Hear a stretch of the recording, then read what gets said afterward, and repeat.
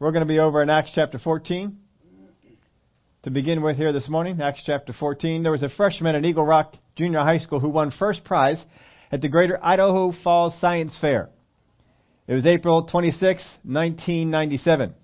He was attempting to show how conditioned we have become to alarmist, practicing junk science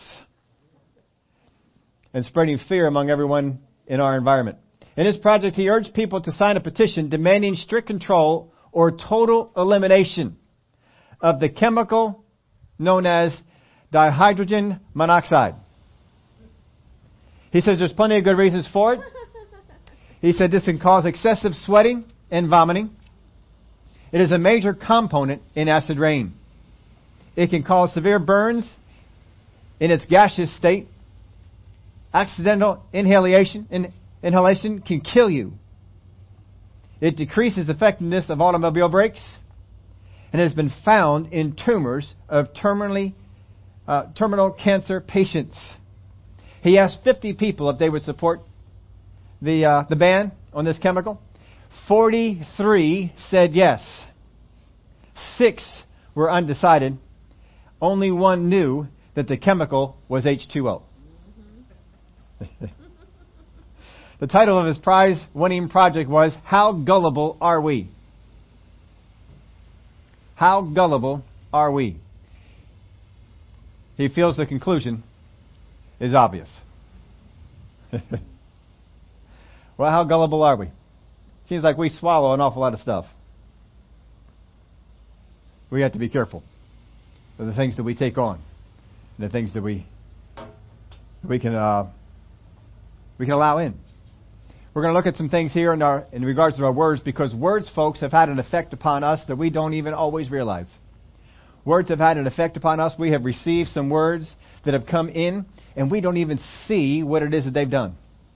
We have to be careful of what these things have done. Sometimes we'll say, well, words just don't have an effect on me. We're going to take a look at some people who words had an effect upon in the Word of God.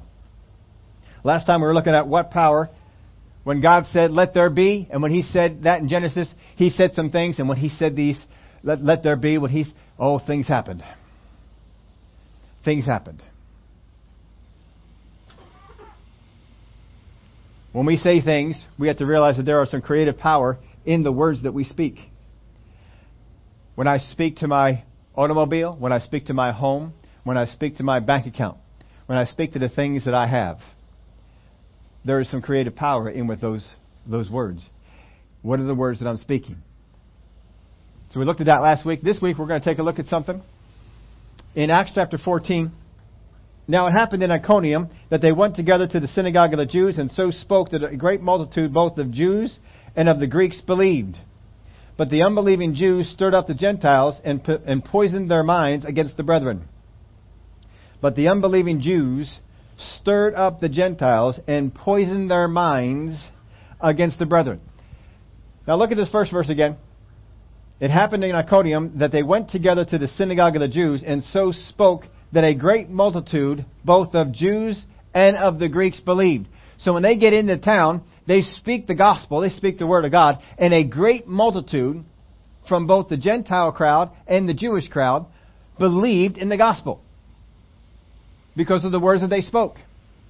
The next verse says that some unbelieving Jews, these are Jews who didn't believe in the gospel, stirred up the Gentiles and poisoned their minds against the brethren. Now, how did they do it? They spoke words.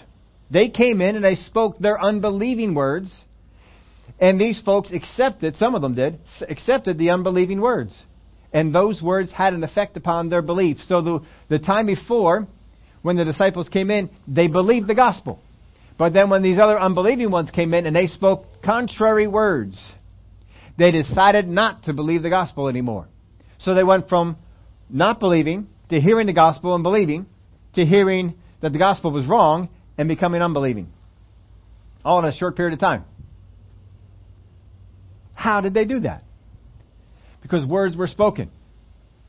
Now, I want you to go through here, and I hope that as we're getting through here, you're saying, well, that won't happen to me. Because when we get to the end, we're going to show you some spots that it may have already happened to you. But we're not getting there yet. We only got through verse 2 here. Let's go on. Therefore they stayed there a long time. Now just think of that statement. They go in there, and initially a multitude believed. Then other people came in, and a lot of them fell off and didn't believe. So because of that, they decided to stay there a long time. How many of you, because of that, would have left? Let's just get out of here. They don't want it. We'll go on to some other place. But because of it, they stayed there a long time, speaking boldly in the Lord. Well, they had to speak boldly now because they got people that are against them, who was bearing witness to the word of His grace, granting signs and wonders to be done by their hands. But the multitude of the city was divided. Part sided with the Jews, and part with the apostles. So there was division. And when a violent attempt was made by both the Gentiles and Jews with their rulers to abuse and stone them, they became aware of it and fled to Lystra and Derbe, cities of Lycaonia, and to the surrounding region. So before this, you're thinking of a Gentile city, and you have Jewish people and Gentile people. From what you know of history, how did those two groups get along? Not well. Not well. Jews didn't accept the Gentiles. Gentiles didn't like the Jews because they weren't accepted by them. But here we see that they team up against a common enemy. And they decide to make a violent attempt. Now notice that the people who believed in the gospel did not make a violent attempt against those who were disbelieving. It was the disbelieving ones who made a violent attempt against those who were believing. It's kind of the same way it is today. Generally, whenever you see a group that is disbelieving of some truth, they become violent if people side with it. Whatever it might be. We still see it today. How much violence have you seen in our country and other countries because of the truth, because of something they don't like, and they come on out with whatever it is that they want to come out with. So these guys came in, they stirred up their minds. The Word of God says it poisoned their minds. They stirred them up and they poisoned their minds. They poisoned their minds with these words. They spoke these words. These words had an effect upon them. Verse 7. Now they left there, and they were preaching the gospel there in the places that they had gone. And in Lystra, a certain man without strength in his feet was sitting, a cripple from his mother's womb, who had never walked. So here's the guy, certain man, lame since birth, didn't have strength in his feet, and he had never walked, never learned to walk. And everybody knows about him because he's been in the city for a long time, I guess since he was born, but he's been there. Everybody knows about this guy. This man heard Paul speaking, Paul observing him intently and seeing that he had faith to be healed. So he heard Paul speaking. He's in there. He's in the meeting. He's hearing Paul preach. Paul's preaching the gospel message. He's hearing the message preached. And he said, I can believe that. And he's seeing that faith is building up in this guy. And so Paul looks over to him and says, there is faith building up in this guy. Now this is just a side note here, but look at this verse again. Paul observing him intently and seeing that he had faith to be healed. What does he have? Faith to be healed. Is he healed? But doesn't Paul say he has faith to be healed? How is it that if he has faith to be healed, he's not healed? Haven't you ever heard when you're not healed by something, you don't have faith for it? Apparently that's not true. Because Paul says this guy has faith to be healed, but he's still sitting down. Just because you have faith to be healed does not mean you are healed. And just because you are not healed does not mean you don't have faith to be healed. The enemy likes to put you under condemnation that way. Well, you just don't have faith. Well, that's not necessarily the case. Something was missing. So we see what it is. So Paul, observing him intently and seeing that he had faith to be healed, said with a loud voice. Now he didn't just have faith. He had faith to be healed. Remember the other lame man at the beautiful gate? He had expectation. He was expecting to receive something, and they work with that. But it did not say he had faith to be healed. This guy sat in the meeting, heard the gospel, heard that Jesus was a healer, and he had faith to be healed. But he's still lame. So Paul said with a loud voice, "Stand up straight on your feet." And he leaped and walked. Now, what healed him? If he had faith to be healed, why was he not healed? And why did he become healed after Paul said that? Because faith needs action. Just because you have faith doesn't mean that you have action. You have to have action that has to go along with your faith. Remember the woman with the issue of blood? She had faith to be healed, that if I touch the hem of his garment, I know I shall be whole. But until she got into that place where she could do that, and that action came about. See, a lot of times we're just believing God for something, but there's no action attributed to it. The action we're attributing to it is, well, I just hope God comes through and heals me. See, there's no action on my part. I can't get my faith to go. I got to get through the Word of God and find out what is it that I need to do. Just like the woman did. I know, all right, Jesus is the healer. There's healing power there for me to have. If I get to his garment and touch the hem of it, I know I shall be healed. Another one said, if you come, you can heal my servant. If you come, you can heal my daughter. If you come, you can heal my son. 3 different ones came. And they said, if you come, this can happen. Stand up straight on your feet. And he leaped and walked. You see, when the word was spoken, he had faith to be healed. When he heard that word, he acted upon it. And he got right up. Now here's the problem we have with a lot of us. We're believing for a long time condition. We're believing for something to go. But when the word comes, we don't act. See, for some of us, the word has come and we haven't acted. For some of us, if we were this man, we're the lame man, and we're sitting down there, and Paul says, stand up. We would have said, I can't.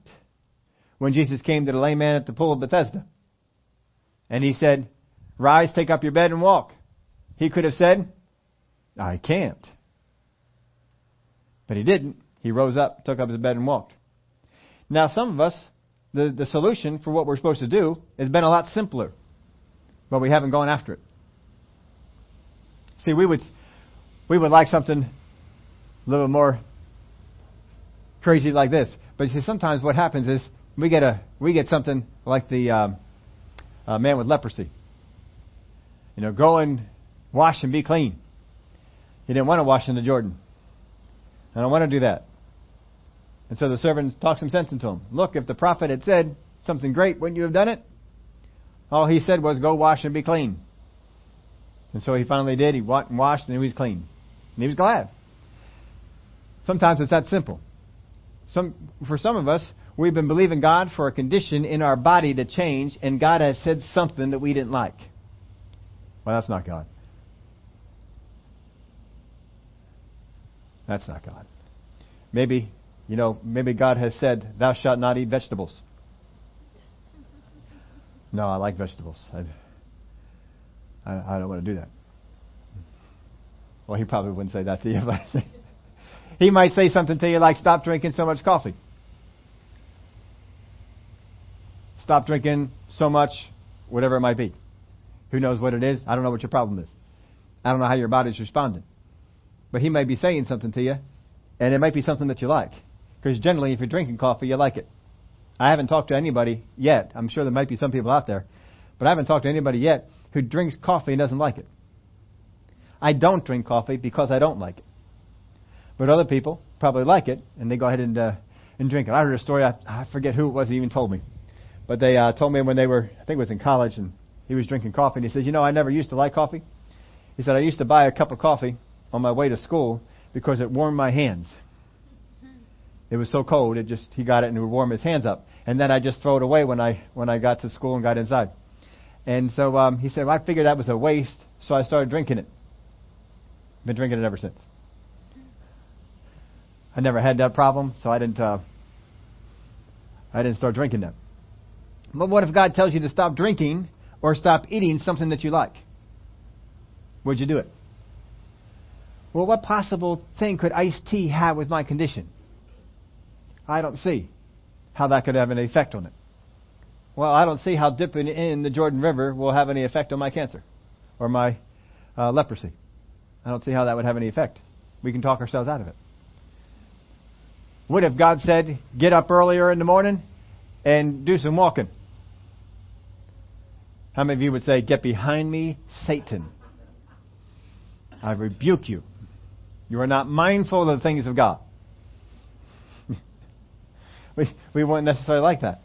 But you see, God has sometimes spoken some things like this to us, and we've disregarded it, or we haven't put our full effort behind it. Because we're not putting our full effort behind it, we're not seeing the results, because it was too natural. That's just a side note. Now, when the people saw what Paul had done, they raised their voices, saying in the Lycaonian language, the gods have come down to us in the likeness of men. And Barnabas they called Zeus, and Paul Hermes, because he was the chief speaker. Then the priest of Zeus, whose temple was in front of their city, brought oxen and garlands to the gates, intending to sacrifice with the multitudes. But when the apostles, Barnabas and Paul, heard this, they tore their clothes and ran in among the multitude, crying out and saying, Men, why are you doing these things? We also are men with the same nature as you, and preach to you that you should turn from these useless things to the living God, who made the heaven and the earth, the sea and all things that are in them, who in bygone generations allowed all nations to walk in their own ways. Nevertheless, he did not leave himself without witness, in that he did good, gave us rain from heaven and fruitful seasons, filling our hearts with food and gladness. And with these sayings, they could scarcely restrain the multitudes from sacrificing to them. So they were in the other city. They spoke the words, and people believed. And then other people came in, spoke other words, and people disbelieved.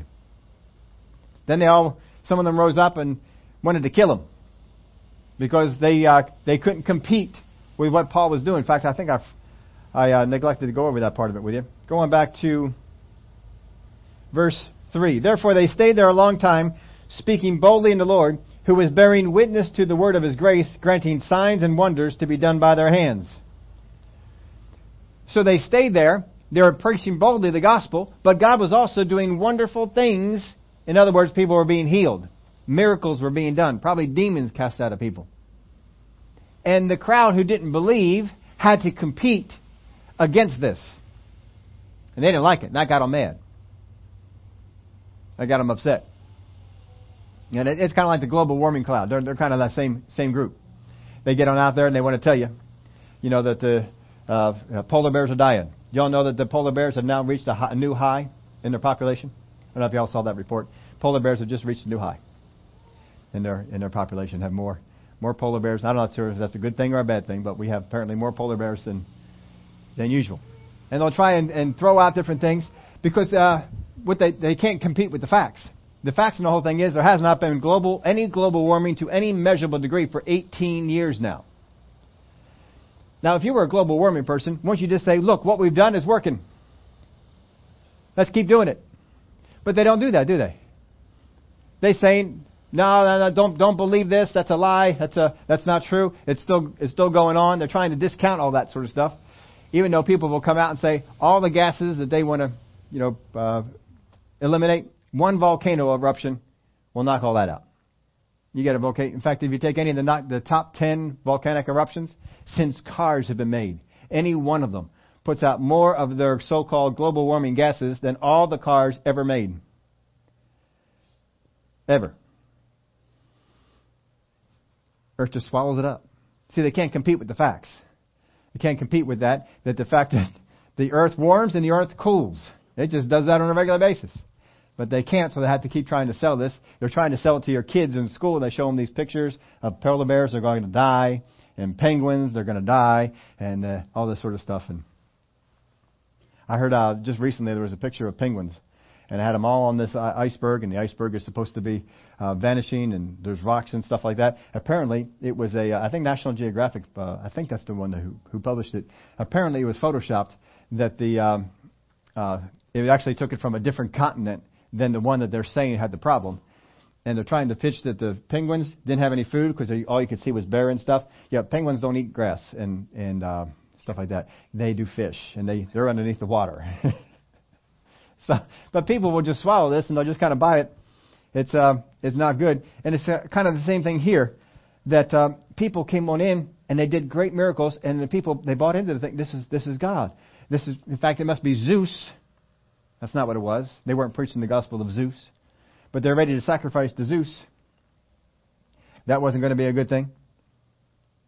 They were saying, no, we're telling you not to be doing these kind of things. But they wanted to do it anyway.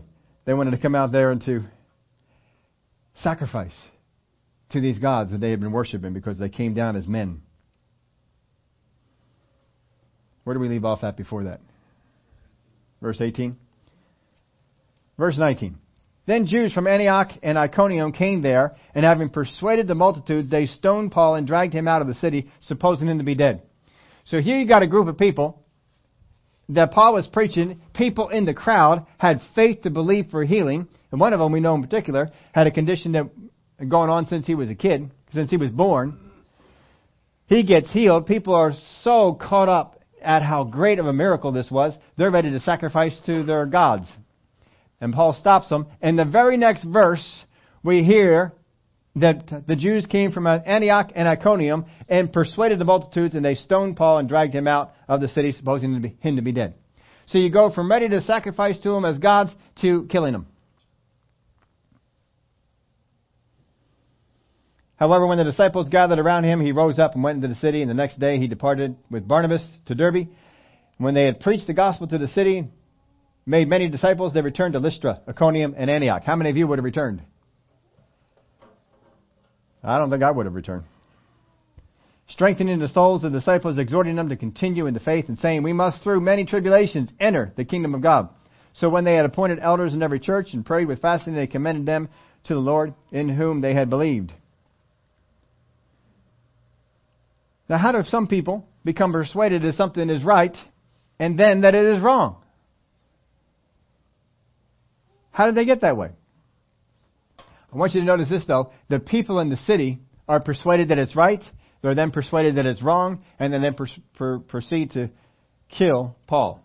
Try and kill him anyway through stoning. Notice this, though. Through all the things that are going on, Paul and Barnabas and the other apostles never changed their mind. How is it that some people change their mind this drastically and folks like Paul and Barnabas didn't? When Jesus was ministering on the earth, there were the Pharisees. How many Pharisees do we hear became persuaded and worshiped Jesus? Not many. There's a couple, but not many. It seems that they were as hard on the other side as Paul and Barnabas and the apostles were hard on the gospel side. And then you got the people that are in between to kind of, they go one way, they go another. How many of you folks know some people over at work? Nobody here in church, of course. People over at work. You have some friends over at work, and one day they're excited about something, and the next day they're not. Or the next week. They go from being excited to not being excited, maybe back to being excited again. They're just flip-flopping all over the place. Well, it seems that there are two groups of people. There are those that are vulnerable and those who are immune. The good thing to do is to become immune and be on the side of the gospel. If you are immune and you're on the side that's not on the side of the gospel, the Word of God has a word for it. It's called hard-heartedness. You all know some people that are hard-hearted? Paul was immune to the gospel for many years, wasn't he? He was so immune to it, he persecuted it. But then when he got persuaded to go the other direction, he didn't go back. He wasn't a person who flip-flopped. There are people out there who flip-flop on all kinds of things. You have to make sure that you do not become a person who can become persuaded to leave the truth that you know. Don't flip-flop. Don't change. Stay with what you know in the Word of God. In Mark chapter 15, verse 1, immediately in the morning, the chief priests held a consultation with the elders and scribes in the whole city, speaking about Jesus. And they bound Jesus, led him away, and delivered him to Pilate. Then Pilate asked him, "Are you the king of the Jews?" He answered and said to him, "It is as you say."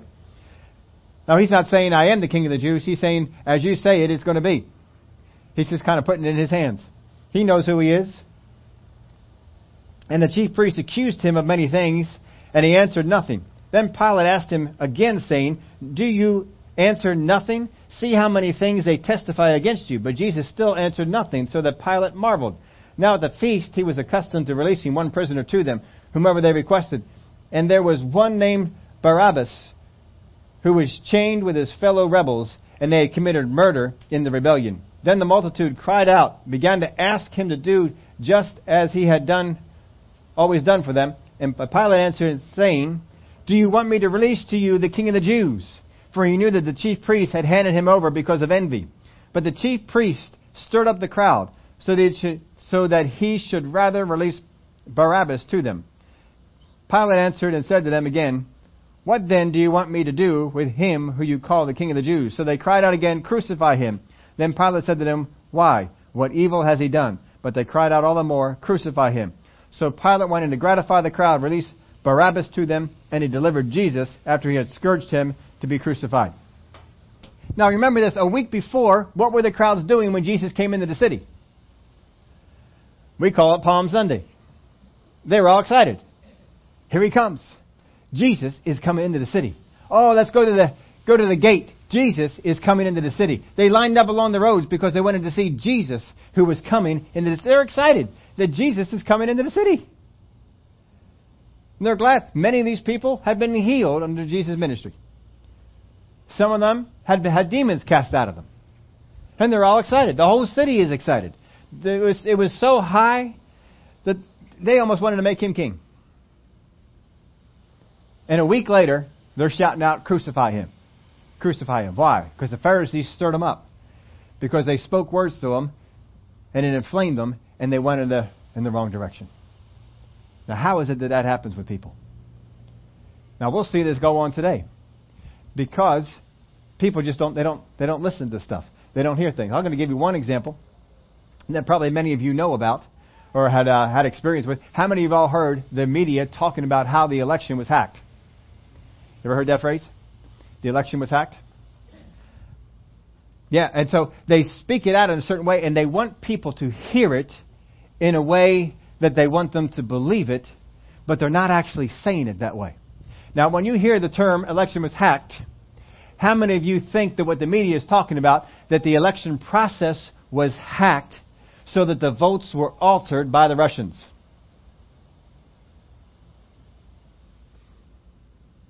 Yep. Except here's the thing, folks, the media never said it. The media never one time said it. Every time they talk about the elections being hacked, they talk about the DNC and their computers being accessed and broken into. And one in particular, I forgot his name now.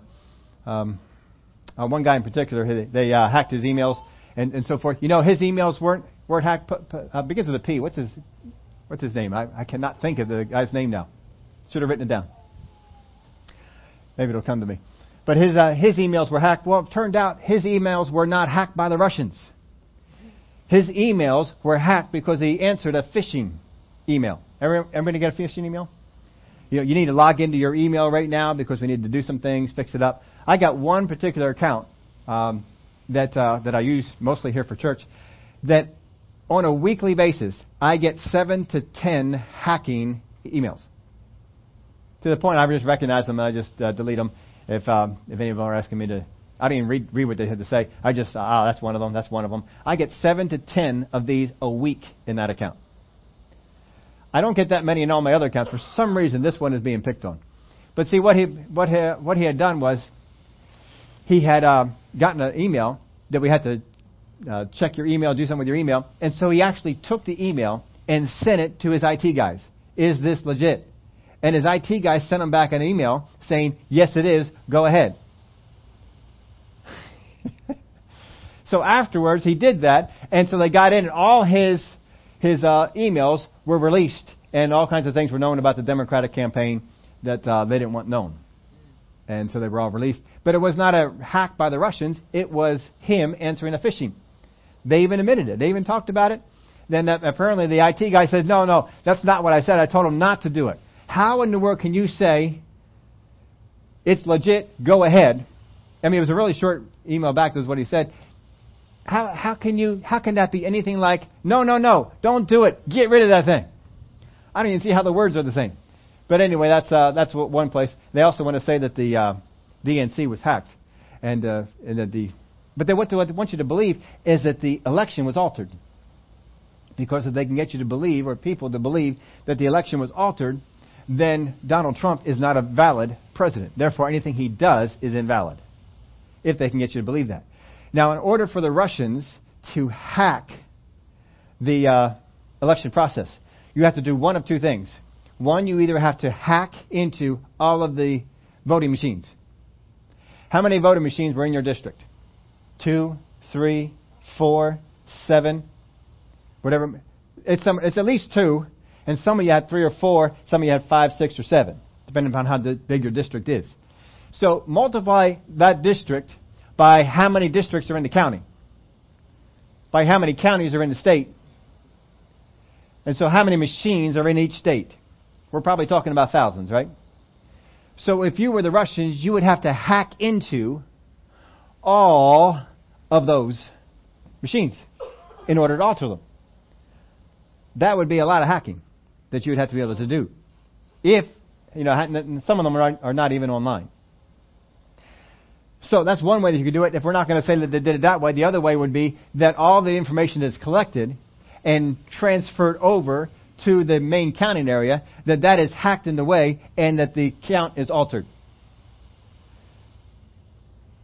So in order to do that, you have to know when each district is sending their information out, how they're sending it out, so that you can hack into it, intercept it, and change it. How many of y'all think that can happen?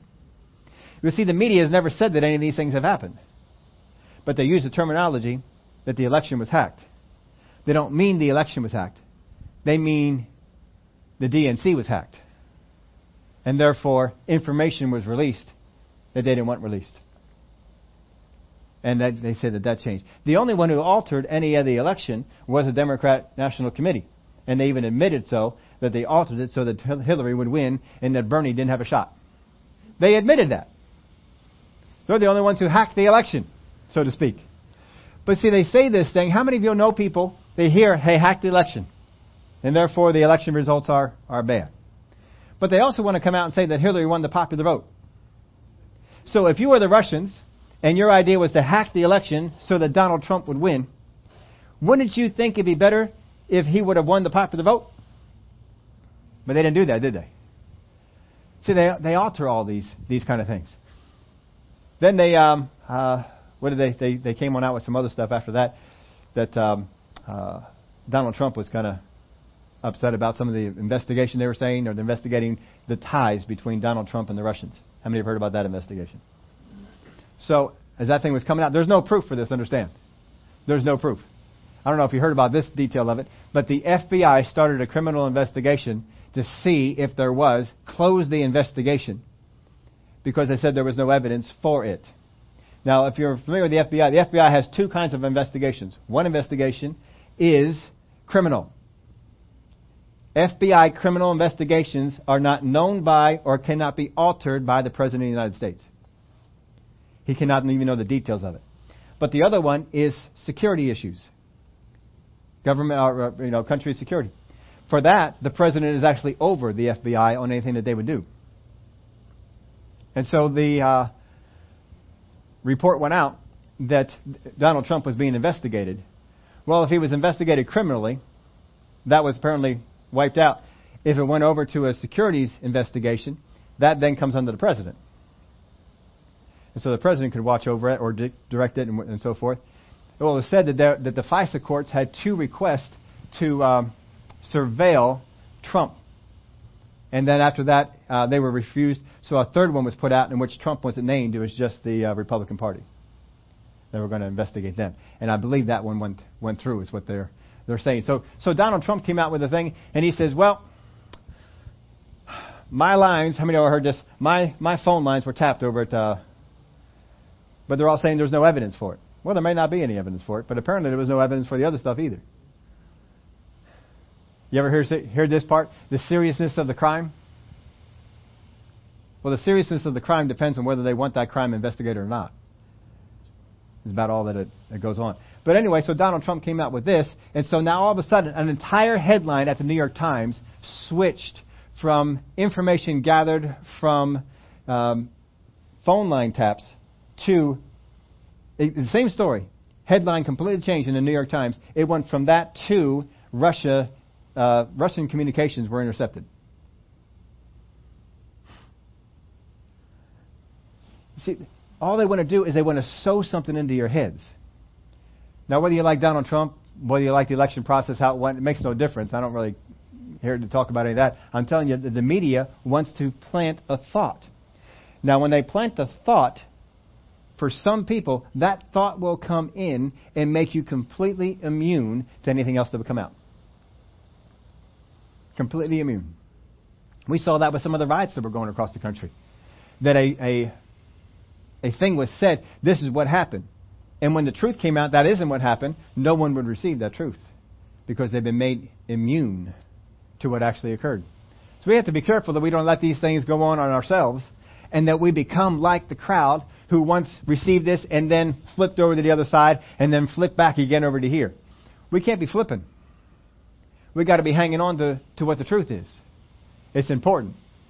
Now, whether you believe one thing about Donald Trump or not, it makes no difference to your spiritual well-being. But what does make a difference is, are you a person who just hears what people say and receive it? Because if you are, that will interfere with how you grow spiritually. That will have a problem with what you do. You've got to make sure that you take everything and test it and find out, does it actually have some mustard to it?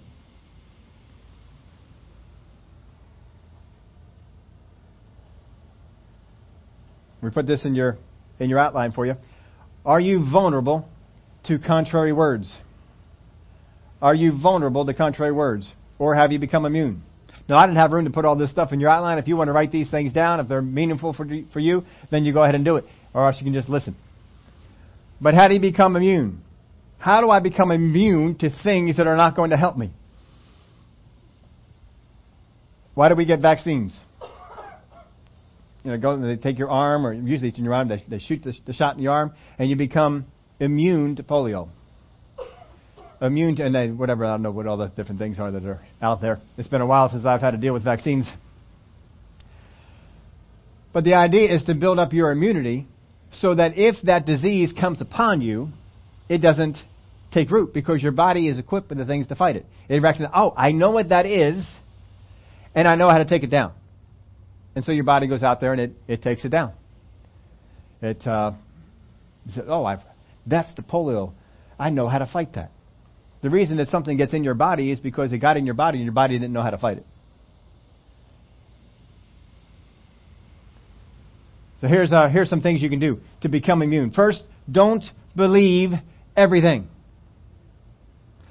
Especially when the media is beginning to say this. Don't believe everything. Here's another one. Check the source.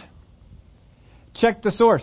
How many of you have ever heard a media report? These things irritate me to no end.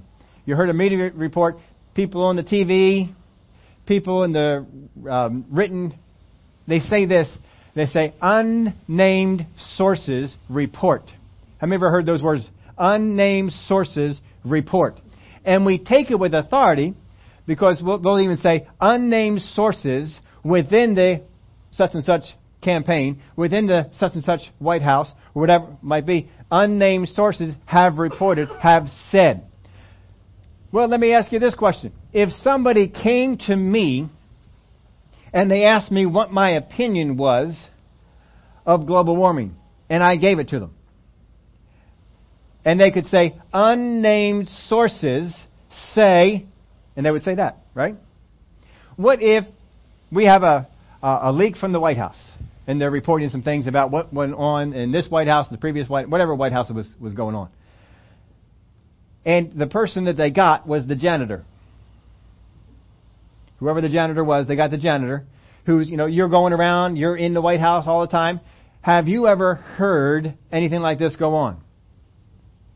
And they may say, I've never heard that. I think that might have happened. Yeah. Unnamed sources say.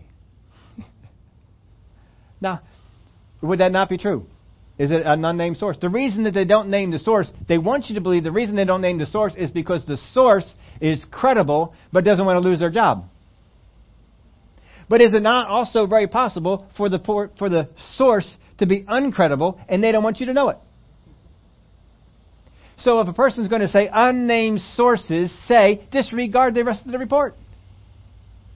Totally just throw it out. If you hear a news report and they say unnamed sources, say do not listen to the rest of what they say. Because you cannot test the validity of the thing because you don't know who said it. You don't know if this person has any ability to even know what they're talking about. We don't know. Unnamed sources. First off, check the source. Find out who it says. How many have ever heard something in the area of the gospel? Somebody had said something, came up to you and say, hey, I just heard this teaching. What do you think of this teaching? And they begin to tell you some of the highlights of it. And what's one of the first things you'll say? Who said that? Right? Who said that? Because knowing the source can help me out on some things. I can kind of know where they're coming from and what kind of things to expect out of that. You know, there are some people that if people tell me the source, immediately my guard is up. Wait a minute, I know some things about that one. I don't really think I would just take something that they would say.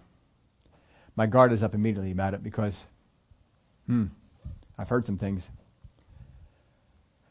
What if they say to you, I just got this teaching? Who said it? I don't know. I don't know. Well, now you got to go back to the Word. Well, fortunately you can. You have the Word of God. You can go back to the Word. And you can check that thing out and see. But just because you hear it, don't believe everything that you hear. Check the source.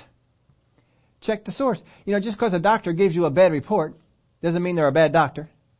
Maybe the report is true, but his conclusion is wrong. You know, he may say, well, you've got this going on in your blood. When that happens, people usually die within a year. Well, his conclusion could be wrong.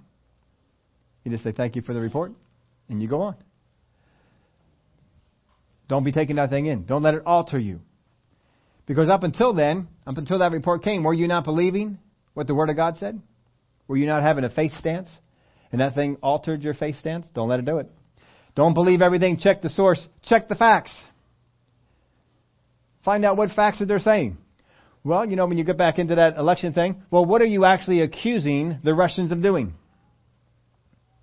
Now, understand this, for any of you folks on the Russian thing, there is no evidence that the Russians actually hacked into anything at all. I'm not saying that they wouldn't try. I know that they would try it. I know we would try to hack into them anytime we can. Chinese are trying to hack into us. We're trying to hack into them. That's just the things we do. We just go about doing that. Well, did y'all see that some of the things that were released this week? And I knew this. I don't know why this was news. I thought this was already true, but maybe I'm watching too many Tom Clancy movies or something like that. But they said that apparently the CIA has the ability to hack into somebody's computer and make it look like the Russians did it. Now, how many of y'all, I thought that was already going on. You know, I thought I'm just watching too many spy things. I thought they did that all the time. Left footprints to look at them. But apparently that was new facts for someone. So I'm not sure if I just, thought that because I'm watching the movies or reading something that Tom Clancy wrote or something like that. I don't know. But check the facts. What are they actually saying? What are they actually saying that the Russians hacked the election? Or are they saying that the Russians hacked the DNC? What are they actually saying? Check the facts. Because the facts might be wrong. Just because the doctor said that this is going on in your body, well, check the facts on the thing. Don't just take it. Check the facts on it. Anybody ever heard a doctor come to you and say you're overweight? You're underweight? By whose standard? I mean, really, by whose standard? Just because you are 6'1" does not mean that you need to weigh 168 pounds. Even if that's what the chart says. Because some people are just smaller by nature. And if you put 168 pounds on that person, they probably would look funny. Other people, they're 6'1", and they may weigh 200 pounds. And their body's very comfortable with that. Don't just because somebody wants to come up and tell you, that's not right, that's not where they should be. Don't buy into it. Do it with your kids too. If the kids are growing up and they say, your kid's too short. It's too tall. Too heavy. Too light. Don't you believe it? Or don't let it affect you the way you're thinking about for that child. Listen to your spirit. Go back to God. God, do I need to feed them less? Do I need to feed them more? Do I need to feed them different? And find out what that's about. Because sometimes, you got a young kid there, and they're a lot bigger than the other ones. And we were we had the little girl out jumping on the, what do they call that place? Rebounders, whatever it was. They're out there jumping. And lots of little cute kids, and I was going up to some, and they're just having fun, watching ours, watching some of the other ones. I wasn't bouncing. I was watching the other ones doing the bouncing. And this one little girl, shorter than Lissy, by a good bit. She was, I don't even know what the height is, but Lissy's up here. She was down to about here. Almost a foot shorter than she was. Just cute as a button and just running around with such ease. And I'm not used to someone that short running around and jumping with that much ease. You're thinking a little bit of stumbling and stuff like that. No, she's moving all around, doing all sorts. So I went up to the dad. I said, she is just cute as a button. And her shirt said, "Dream big." That's a great shirt. Love the shirt. Dream big. She's running around. And he says, "Oh, yeah, she's 4. Now, I controlled myself. Did not let my jaw hit the floor. 4. Lissy's 3.5. And thin. I mean, she wasn't real big, but she's doing just fine. No one needs to go up and say, "Too short. You need to do something to make that." Who says that? Maybe she's only going to grow up and be 4'6". Nothing wrong with that. There's not a standard for how tall you ought to be and how much you ought to weigh, and all these kind of different things that go on. You listen to your body. If your body's telling you, we need to lose some weight, we need to gain some weight. Unfortunately, there's not too much you can do about growing. At least I don't know of anything you can do about growing. You're pretty much going to be the height that you're going to be. Some other things you might be able to change. But don't just believe things, just check the facts and see. Here's another one. Believe the word over everything else. Believe the word over everything else. I don't care what doctor comes to you. I don't care what the world says. I don't care what the news said about your industry that you work in. I don't care about an email that was sent out to all your department people that we are cutting by 50%. Believe the word. Hang on to the word. The Word of God says, be anxious for... Y'all didn't forget that, did you? Be anxious for nothing. That means emails about your future with the company as well. Don't be anxious about it. It's not going to help you out. Believe the Word over everything else. If it shakes your trust in God, reject it. If it shakes your trust in God, reject it. Get rid of it. Put it out. Don't need to have it. Whatever report that comes to you, whatever people have said, and if it shakes your trust in God, you need to drop it. You need to get rid of it. It is not going to help you out. More than anything else, folks, learn to trust in God. More than anything else. Don't let the things that other people say cause you to have a problem with that. Trust in God. There's another one. Think on good things. Think on good things.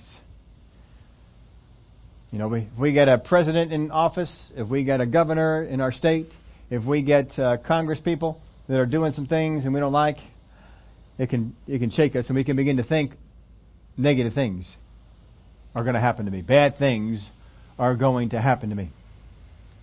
Don't be doing it. Think on good things. What has the Word of God said about you? The Word of God says, I'm blessed. The Word of God says that I am the head, I am not the tail. Think on these kind of things. And go over that. Don't be thinking about the other stuff. Now, when God speaks to you about the condition, we've asked you before, most everyone here has raised their hand saying, there is some kind of a natural condition that you are believing God to change. Some kind of a natural condition. You got to listen to God. You got to hear what God has said. Because God will speak to you about how to get that thing changed. How to get that thing going. Whatever it is that you're believing for. I want my blood pressure to come down. You can take medication for that and bring it down artificially, but whatever conditions were going on are still there. That's just masking it. Same way with headaches. You can believe God for a headache, but you keep taking Tylenols and aspirin or whatever else you're taking. That's just masking the condition is still there. You just don't feel it. Now, how many of y'all know there's something about not feeling it? That can be a good thing. I'm not telling you to throw all those things out. I'm telling you the condition is still there. You want to find out what is causing the condition that's going on. What is bringing that about? I had a bout with my knee about 2 weeks ago. The second to the last day of February, I had a run. Went out it was hurting bad, hurting real bad. Everything focused on my knee. What am I supposed to do? Gave it some time off. Went over to the chiropractor. They worked on some things, and after about a week, I felt like I could go out there and run. So it was a Tuesday. I went out on the group run. Ran the group run slower than I usually do, but made the group run. Got done. It's a shorter run than I usually do, so it was a good thing. Made it through just fine. That was last Tuesday.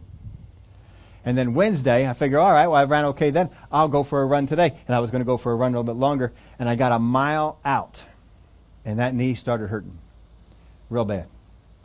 I said, man. So it was bad enough. I stopped and just turned around and walked back. And by the time I finished walking the distance that I had run, it was really hurting. So Wednesday night, I didn't tell anybody about it on Wednesday night, but Wednesday night, I'm almost limping, getting around on the thing. It was sore. And so we're walking on that. And so, the thing that I got it was not a knee problem. And I remember this about three or 4 years ago. I had the same thing. It was not a knee problem, and focus on the muscles. So I began to roll out some muscles that were above the knee. And I don't give in to pain too well. I don't really express pain a whole lot. But rolling these things out caused me to let noises come out my mouth that don't usually come out.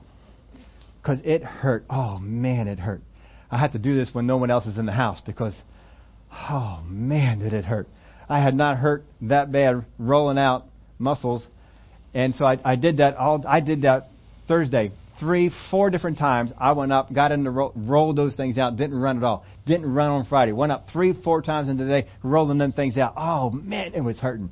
Hurting bad. Hurting. And then Saturday morning I got up and I rolled it out again and it wasn't quite as bad. Saturday afternoon I hit it again and it wasn't quite as bad. I'm thinking, I think I can go. I think I can go for a run. So yesterday I went out for a run. It wasn't a long run.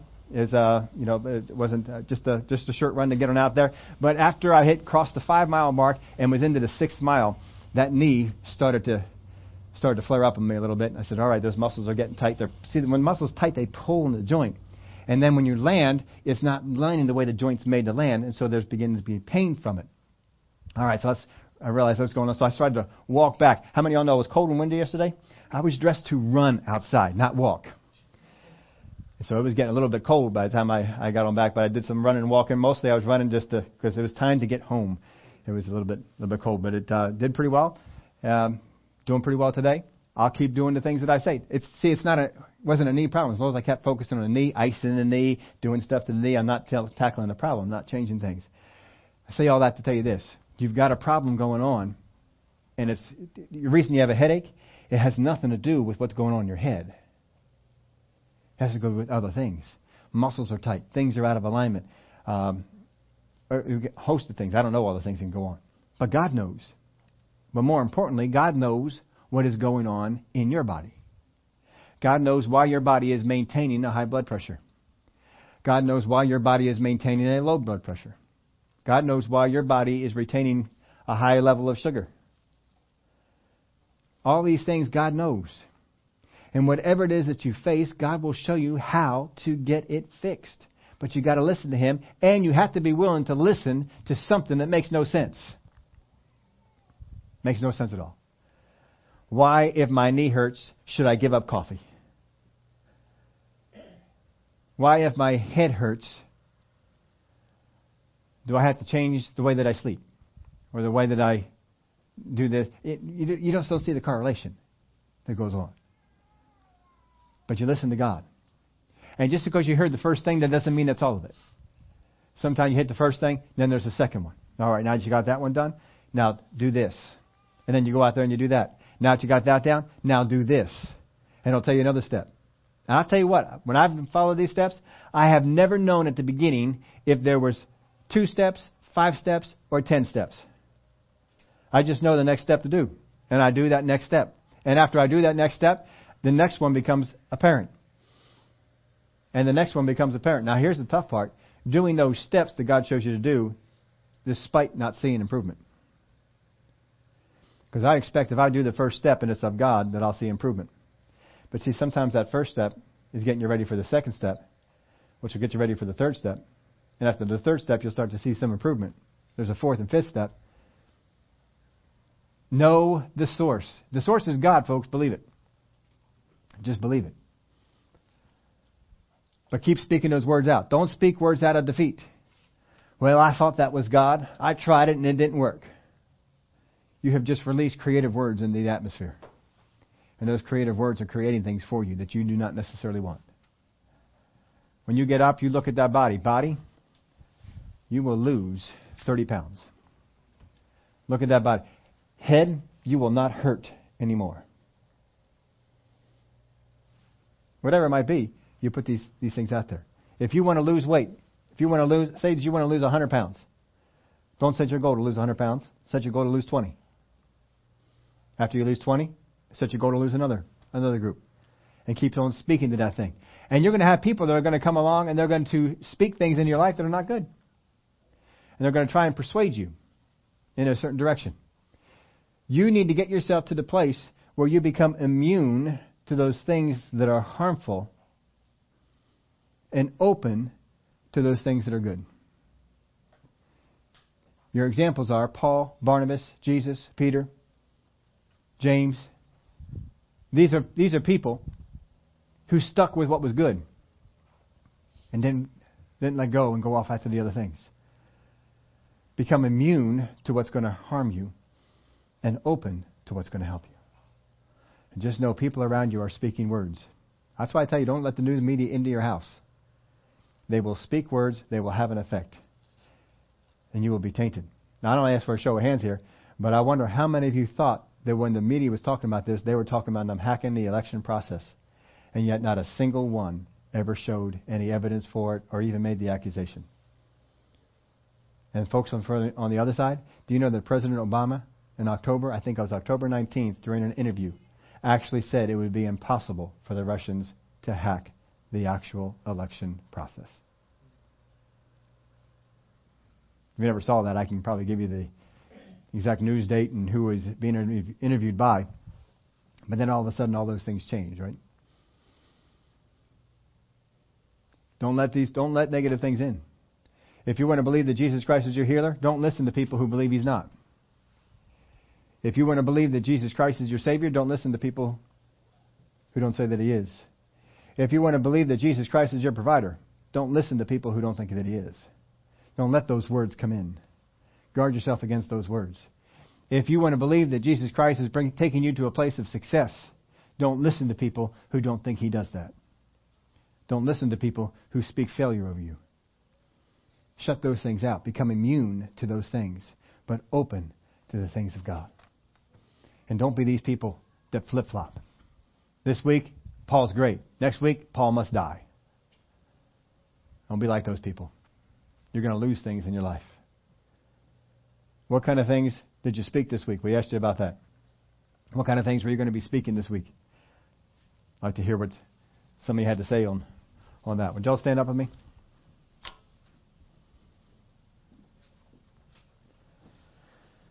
Father, we thank you.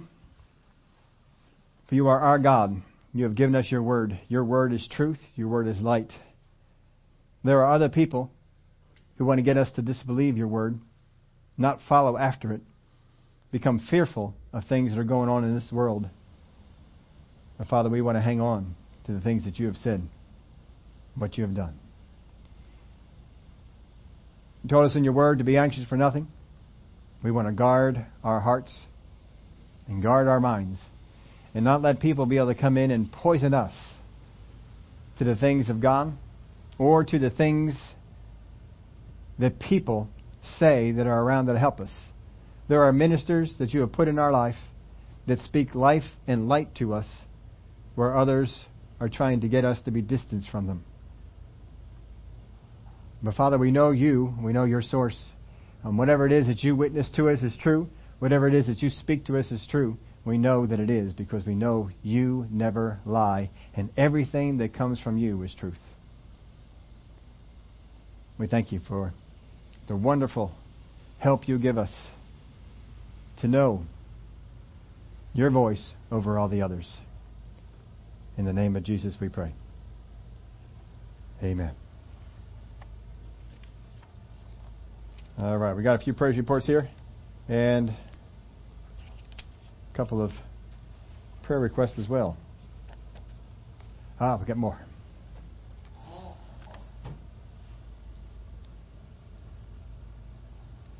All right. This is from Sharon. With God's divine wisdom, I was able to diagnose my car, get the part, fix it, instead of the inconvenience of towing to the auto shop, plus saving a lot of money. Wow, that's pretty good. You don't know a whole lot about cars, right? You know a little? Probably more than me. I don't know a whole lot about cars. I know how to change the oil and how to put gas in it. That's about the extent of what I do with cars. That's great, though. The guy can speak something like that to you. Like that. Ara said, I also praise God because the cost. My car is good, protected, that God protected. That was one from Daryl. I am able to keep up with things by applying the principle of my productivity. Word of God. For that. All right, a couple of praise. Go through for radiation on search to find out.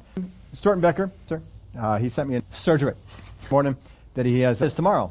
So be in prayer for faith to Angela's and my pinched neck nerve hole in the name of Jesus. It's in her neck. I was thinking. All right. With Angela, that she is healed. The Father, the things that are reveal that to her. Speak what it is that is to continue to go on in her body and alter the things that she's. The Father, you are arming those that they believe that Jesus Christ is the healer. And I thank you, Father, for the way that for Jim's surgery tomorrow, this tumor that is in the Father, we thank you for that. Against fear and anxiety that we're trying to come here. Amen. Well, thank you all for coming out on this cold going on into Tuesday. I was kind of surprised yesterday that was coming out. I was going up on Tuesday morning with another 1 to 3 and looking at some other stuff, and I saw it actually supposed to start Monday night, and we got 3 to 5 inches coming Tuesday night with a little bit more activity still happening on Thursday, turning that nor'easter flow, and we happen to be in the section that is happening. We all know what the weather people on Wednesday night. I will post on Wednesday late afternoon or on Wednesday night, but I was watching the weather. That stuff hasn't gotten a crust on it yet, so that wind is very cold, and so I don't want you going home on any. I've been out on a Wednesday night, and for some reason, please check Facebook. Those folks who come out send texts to people who come out on a regular basis. The rest of you, if you want to come on a Wednesday night, just check Facebook to make sure that we're having the service, so we can make the decision as to whether it's going to be good or not. And if you can let me know about that, and that'll help me then. It's Monday night, and we'll just have to watch this and see how it goes. It does look like we're going to get at least something. I don't know how we could. We're going to have our last end times class on the teachings of Paul Thessalonians. That will happen today at 1 o'clock. Head out, get something to eat, and come on back here at 1 o'clock. We'll start with that. But greet some folks before you go. Bless them. Good to have you here today.